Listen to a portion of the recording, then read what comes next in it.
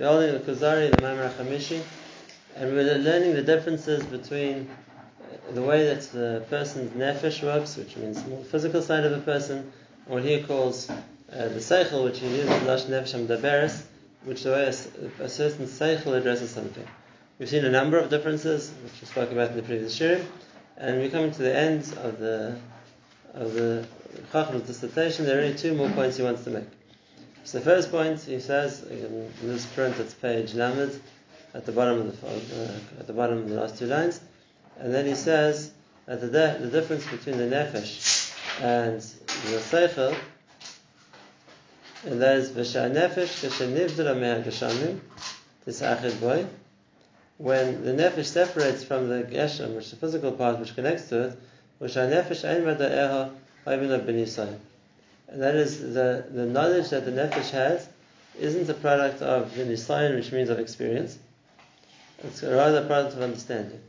In other words, there's two ways that a person can come to a new level of knowledge. The one is from understanding, and the one is from observation.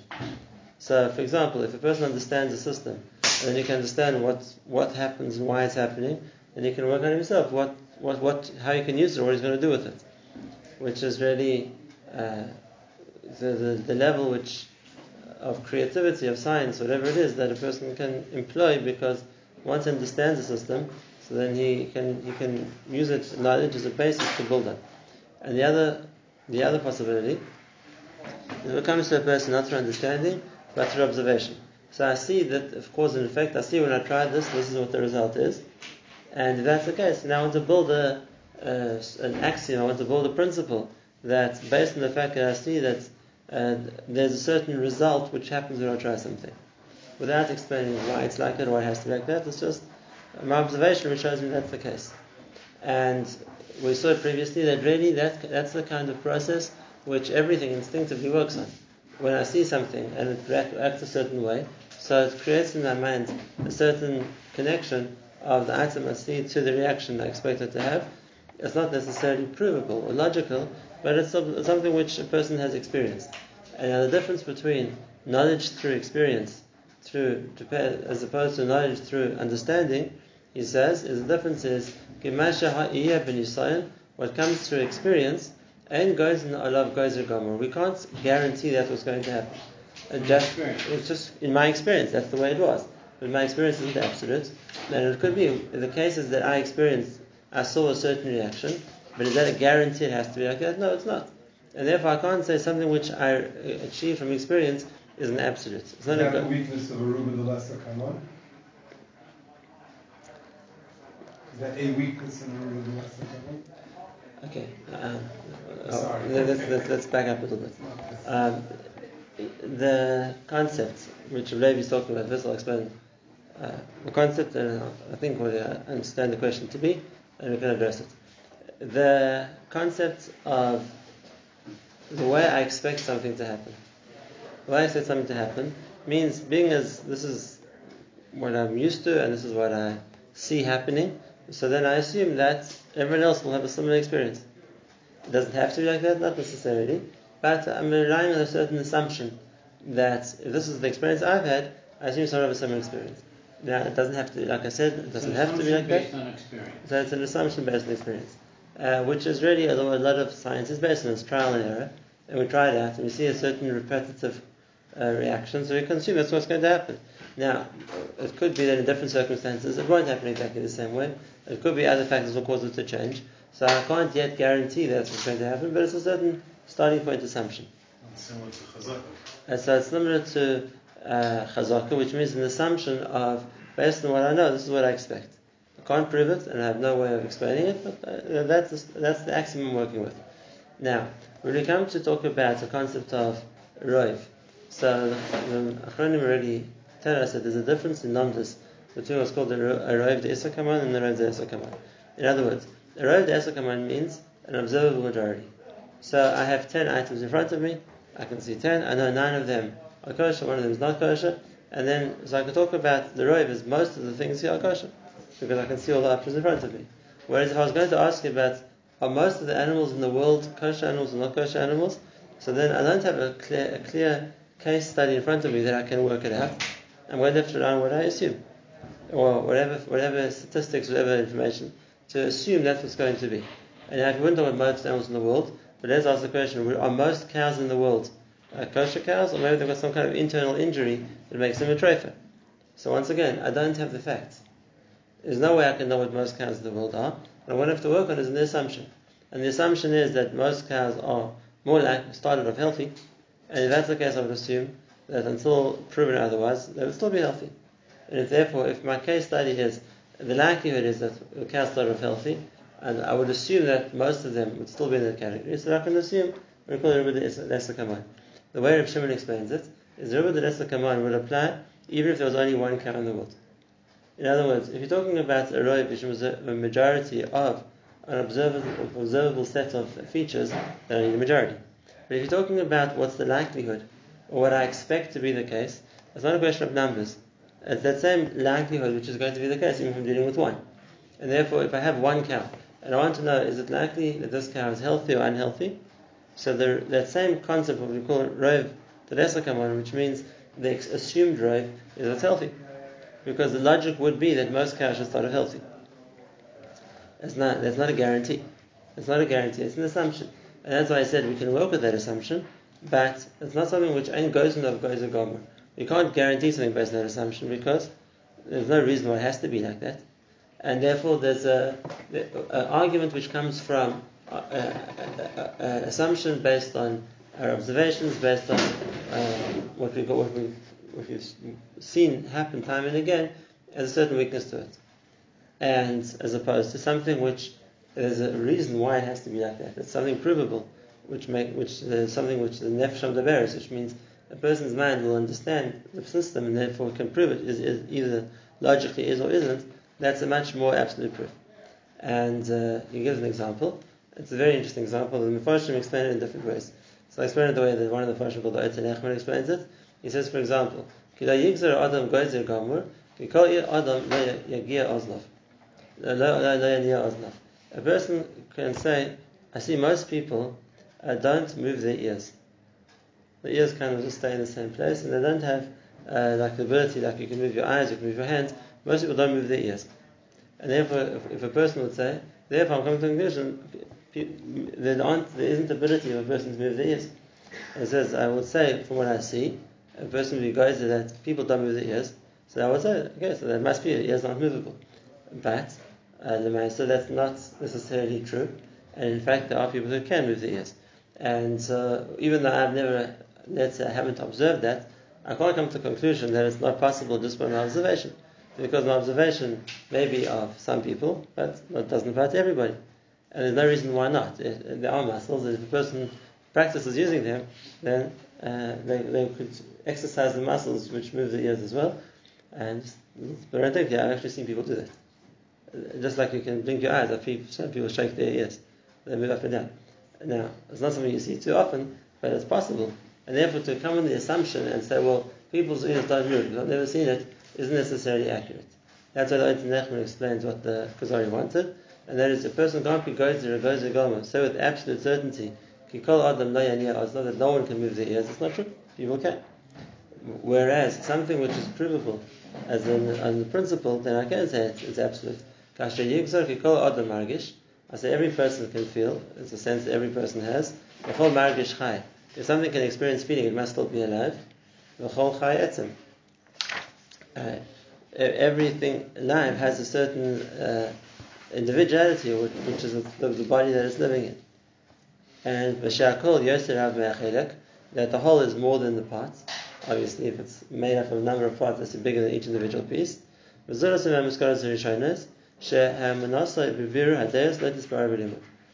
things come from the Biur HaDeis, from understanding the logic of it, and not from necessarily what a person's seen by observation.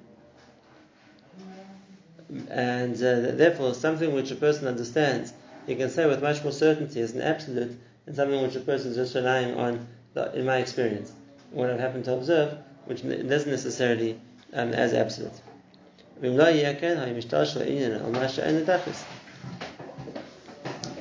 it wasn't for that, then what he means is that you would continue, mishtalshel, go to a point without the limit, which means without the ability to clarify something that has to be this way because in logic it makes sense, then there'll be no end to how much a person will need to do to prove something. Because the more times you show me the same thing happening, I will keep saying it's just experience. It could be that at a different time it will work differently. Whereas if you can prove to me or explain to me why it has to be like that, so then once the rules make sense of the logic involved, so then that's something which is unarguable if it's like it makes sense. I'll give you a very practical nafkamina of this. Began with observations, on which they developed the rules, which proves the science. So, for example, the famous laws of Newton's laws of gravity, or thermodynamics, or transfer of matter, whatever it's going to be, most of them start with observations. But instead of saying, well, I've always seen it work like that, so a person explores why it happens, and then he understands there's a system involved which has to be like that. And that's the logic. Now, let me explain what I'm saying. With what I want to say before, this idea of something which a person can prove with based on logic, rather than just use them more and more times that I've practiced again and again, which, like we said, is just relying on the experience and doesn't have to have the same result. And it's coming from a halachic aspect. And there's a shayla that the Rashba was asked in Chuvas, and this is something which applies very much today. And we rely on this Rashba halacha l'maaseh. And that is, the halacha is, the Gemara says, a person is allowed to use medicine to heal themselves. If a person is sick, then they're allowed to avail themselves of medical treatments in order to get better. Then from the pasuk, v'roi v'yirape, v'kan shenetin rishus l'roi v'yirapus. A doctor is allowed to heal a person. At the same time, the Gemara says that something which is b'darkei ha'emori, something which is superstitious, or something which is based on nichush, which means some kind of assumption of whatever nature it's going to be, that's awesome. So the question they asked the Rashba is, what's the difference between medicine and superstition? And like I said, it's a very real question then, and it's a very real question today. Because what makes something medicine, and we say that's allowed, as opposed to something which we say that's superstition, that's darkei mori, which is not allowed. For example, is using a pendulum, they call dowsing, medicine or superstition? Using a pendulum. It's called dowsing, that they hold it and see which way it turns, whatever it is, to see what a person reacts to. Is using what they call energy healing medicine or superstition. There are from people that do these. They're from the but what's the rules? Is it mutter or is it asa? So the Rashba gives us 3 rules. And he says if it falls into any of these 3 categories, it's medicine and it's allowed. And if it doesn't have any of these 3 categories, so then it's nichush or it's superstition, it's a darkei mori and it's asa. What are the 3 rules? So the first rule is not really going to get discussion right now, and there is something the Gemara says you're allowed to do. Because if the Gemara says you're allowed to do it, so then whether we do or don't put it in the category of medicine, the Gemara said it's allowed. And there are lots and lots of things in that category, which the Gemara said a person is allowed to do, and that would be the green light for us to do it. Some of them do even today. A person who has jaundice, they put a white dove, on their liver, and the dove dies, and the person gets better. And the Gemara says that that's the refuah, that's a cure for hepatitis. They use this today, and no one can explain exactly how it works, but the Gemara said it works. We don't do it. So taking out Gemara's based healings, which for whatever reason Chazal knew was allowed. So the Rashba says there's 2 other rules of what differentiates between medicine and superstition. The first rule, he says, is that it's something that you can explain the reason why it's happening. If you can explain the logic, what's going on, then that's medicine, it's a science. So I can explain to you what's happening. If somebody says, no, I can't explain it, it's something which happens, without any attempt at an explanation of why it's happening, then it might be superstitious. It doesn't fit into the rules of medicine, which has to be based on understanding, based on logic of what's going on. Now, just to understand, on that point the Rashba says, and that is, the understanding of medicine changes the whole time. And the way that they used to treat illness 100 years ago is very different from the way they treat it today. Because people understand the body better, and then obviously it changes the way they understood how things work. And it doesn't mean that necessarily the way the doctors were attempting to do things at the time of the Rambam or the Ramban or other famous Rishonim who were doctors or superstitious. It means the way they understood, there was a logic to what they were doing. So that makes something medicine. Whereas something like blood, which is also in the Gemara, whereas opposed to something which is not understood, just it works. It's something which happens. That might be in the category of superstition. In other words, something which doesn't have a logic, it doesn't have a rationale. The second point, the Rashba says, and that is something which always works. Something which always works. And then we can put it in the category of there must be a reason even if you can't yet work out what it is, as opposed to something which might work, might not work. It depends if you believe in it enough to make it work. Things like that are more likely to be superstition. And therefore, if it doesn't have a 100% track record of working, so then we're going to say that's something which isn't in the category of a vadai, and rather that's something which a person is not allowed to do. And because of that, there could be things which people do, and they claim an alternative medicine, which would be matzah, and that would be if it has a basis of either an understanding or 100% track record of working. Because then, even if you don't understand exactly what's happening, what we say, we see it for a system which works. But then again, that is 100%. And when you see times that it doesn't work, then the system falls apart. And there will be those things which are also because either they don't have an explanation of how it's happening, or that they can't guarantee it's going to work. So then it would fall in the category of nichush. So here we see the difference of 2 points: something which a person sees works, and something which a person understands why it works.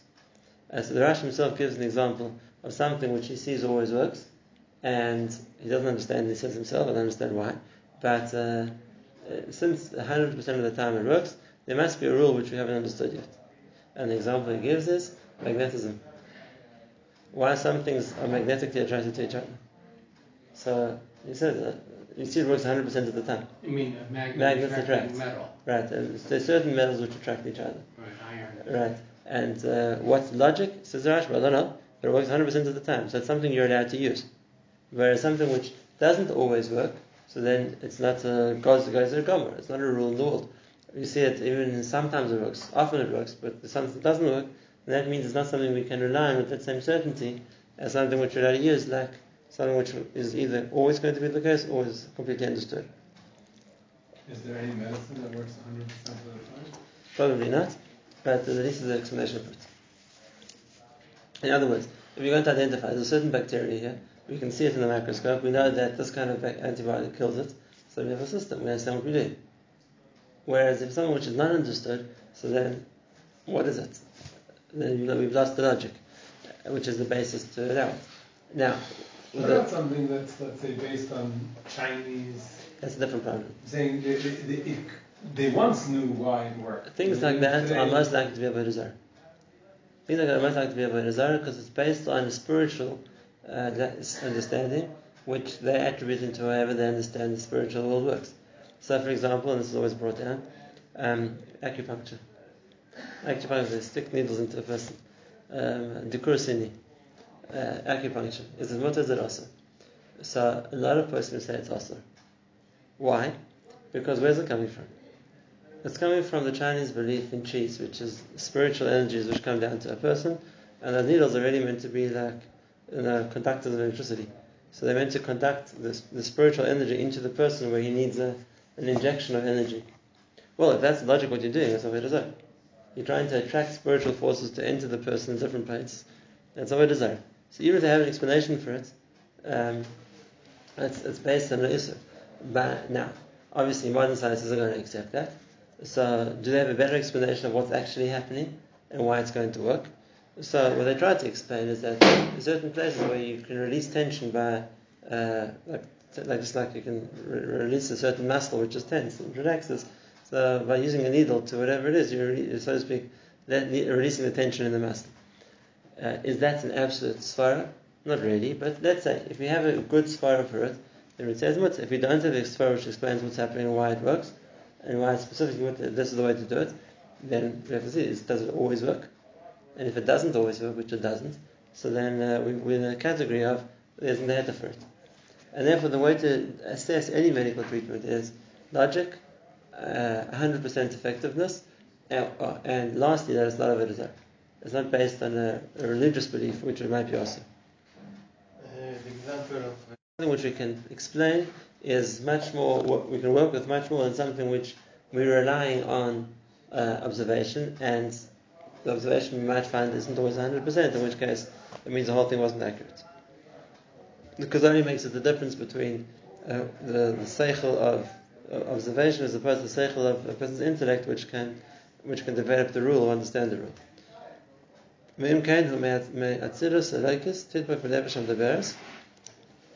fact that a person is able to understand comes from atzilus halokis, from a level of understanding which comes from Hashem, which comes to a person's mind, because nefesh leberes v'chol ma'ashaboy tzura sichis b'atzmosei. And therefore, anything which comes from the level of the seichel, without relying on the observable, so to speak, just we know it happens because we see it. It's something which is independent of the geshem, of the physical thing we see the whole time. It stands on its own as a seichel, as a logic. And the nefesh, which means the person's mind understands, is created tzura, which is complete, which means it's something which is more correct than what a person is relying on his senses to rely on. That's the reason why I think, or to guarantee or predict what's going to happen. Now, it's the second point also, and that is the difference. This is obviously the main difference between a person's mind, what he calls it, a person's body, and that is v'yera b'histatkus b'etzem hazeh asichli. A person's mind can connect to the etzem asichli, which is to something greater than the person, Hashem. Aval ta'atziko me'histatkus v'hu tirzus haguf. But what prevents the seichel of a person, or the neshama of a person, connecting to the spiritual source of Hashem, is the tirzus haguf. The body interferes with it. And therefore, the ability to connect properly for the neshama to connect properly to the spiritual source is only from when it rejects anything that the body wants. Because anything the body wants is really interfering with the nefesh, the neshama's ability to connect to Hashem, and is really saying exactly the same thing the Rambam said when the Rambam talks about what's a navi.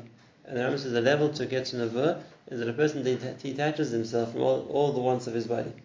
Because the road to Ruchnias is only open when a person detaches himself from the drag or the pull of the Gashmis. The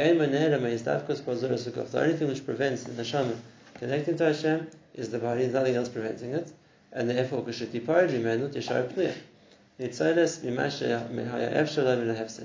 therefore, when the neshama leaves the body, it's now free to reattach to Hashem. It's protected from whatever would have caused it to lose that connection. And therefore, it's mistabekas ve'etzem hazeh nichbad ha'mechuna b'olam ha'elyon. And therefore, it connects to Hakadosh Baruch Hu, what we call the etzem nichbad, the highest level of understand reality in Olam ha'elyon. And now that when it's no longer fettered by the body, it's able to achieve much more. This is also what the Ramchal explains at the beginning of Derech Hashem. We mentioned it lots of times. And he says the reason why a person has to die is in order to give his neshama a chance to grow. Because as long as the neshama is held back by the body, the amount that it can progress is very limited.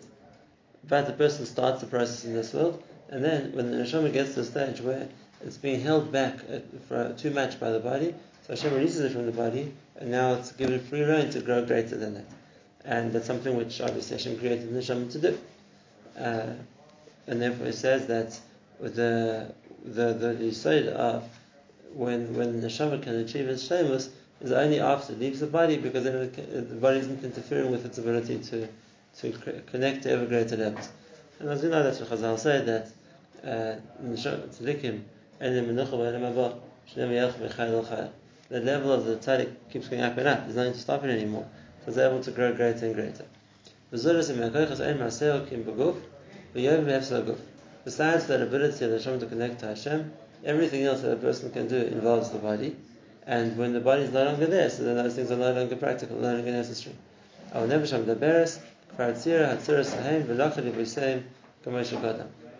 hamdaberes, which means the neshama of a person, so then it's already in its lifetime appreciated or connected to the tzuras haim, which means the spiritual reality, which is now going to try and connect to, and therefore it takes its heart, so to speak, which means when the neshama is the body, then it gets attracted to that spiritual that source, which means closer to HaKadosh Baruch Hu, and that's the greatest level that the neshama is greater than the body.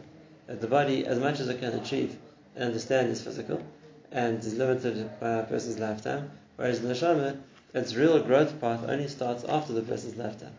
This world is just like to rev the motor, so to speak, but its actual level, rising in level, again, it's not that a person can't grow in this world, he can, but to a certain extent. But more than that, only after the person leaves this world.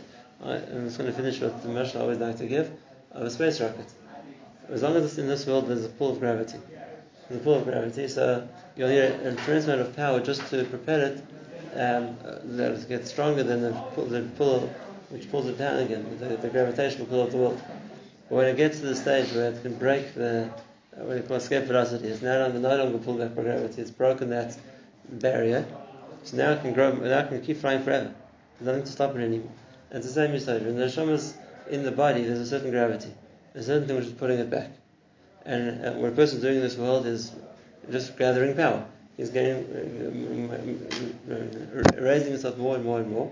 And eventually, when a person, Hashem decides that person is done with the Kenya, then he gets that level of escape velocity when someone leaves the body, and now it's free to keep growing more and more because nothing is left there to hold it back. And therefore, as much as a person sees the neshama or appreciates in this world, he's only seeing it in its very smallest stage, before it's begun to really grow. Whereas the neshama, when it's then given an opportunity to grow, it's going to grow endlessly because it no longer has anything which is preventing it from doing that.